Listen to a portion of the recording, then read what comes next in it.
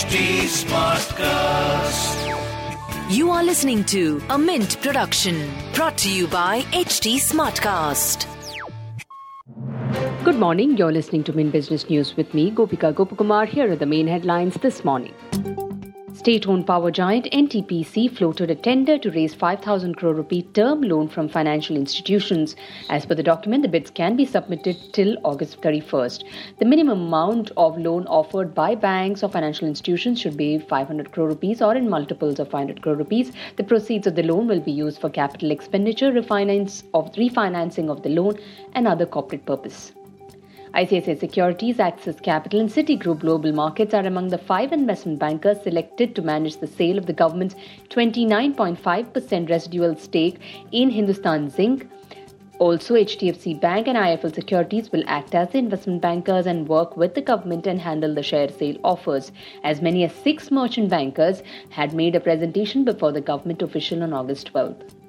Cipla said it has appointed Ashish Adukia as Global Chief Financial Officer. Dinesh Jain, who has been serving as an interim CFO, will be relieved from the position. Meanwhile, Jain will continue to serve as the Senior Vice President and Head of Corporate Finance. State-owned SBI has filed an insolvency petition against the company's largest sugar firm, Bajaj Hindustan Sugar.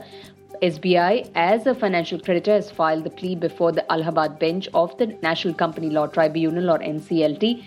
Future Lifestyle Fashion reported a widening of its consolidated net loss to 1,800 crore rupees in the fourth quarter of March 2022 due to the closure of stores and higher expenses. The company had posted a consolidated net loss of 149 crore rupees in the January-March quarter a year ago. Its revenue from operations during the quarter under review was down 27% to 607 crores. It was at 831 crores in the March quarter of last fiscal. Mahanagar Gas cut the price of kitchen fuel, piped natural gas and automobile fuel, compressed natural gas following an increase in allocation of domestically produced natural gas from the government. The price of PNG has been reduced by 4 rupees per standard cubic meter to 48.5 rupees per SCM, while that of CNG by 6 rupees a kilogram to 80 rupees per kg. After the rate revision, CNG usage will help vehicle owners save 48% on fuel costs in the financial capital. State-owned steelmaker SAIL will produce some quantity of special rails used in high-speed freight corridors and metro rail projects this year. SAIL has set up a facility for the production of head-hardened rails at the new Universal Rail Mill at its Bhilai steel plant in Chhattisgarh. Consumer durable product maker Bajaj Electricals elevated its executive director Anuj Poddar to managing director and CEO. The company has separated the posts of chairman and managing director, and its patron Shekhar Bajaj will continue as executive chairman of the company. Country's largest lender, SBI, opened its first ever startup branch in Bengaluru, which will be dedicated to fund and support early-stage entrepreneurs in setting up new companies till their listing on stock exchanges. SBI, while inaugurating the SBI startup branch at Koramangala, said the facility comes under a pact between the Karnataka government and SBI to further boost the state's startup ecosystem. Techno Electric and Engineering has received new orders for flue gas desulfurization. One order is worth 666 crores and is from Rajasthan Rajya Vidyut Utpadan Nigam, Kota, and another order 789 crore rupees is from Rajasthan Rajya Vidyut Utpadan Nigam Limited, Jhalawar. Bharti Airtel plans to borrow up to 3,000 crore rupees from the local money market to pay the government for the 5G airways it bought in the recently concluded auction. Commercial papers with maturities up to 12 months are being sold by the telecom operator.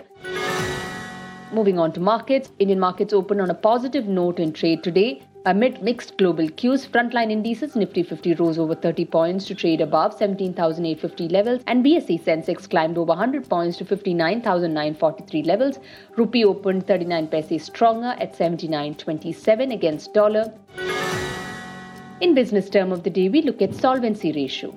It measures the insurance company's cash flow in comparison to the amount it owes as a total life cover. The higher the assets are against the liabilities, the higher is this ratio. Conversely, if the solvency ratio is high, it means that the company has adequate funds to manage its financial obligations. A higher solvency ratio is generally considered a sign of trustworthiness. As per the IRDA's mandate, the minimum solvency ratio insurance companies must maintain is 1.5 to lower risks. With that, it's a wrap on today's edition. Thanks for tuning in. Have a great day. See you tomorrow. Bye-bye.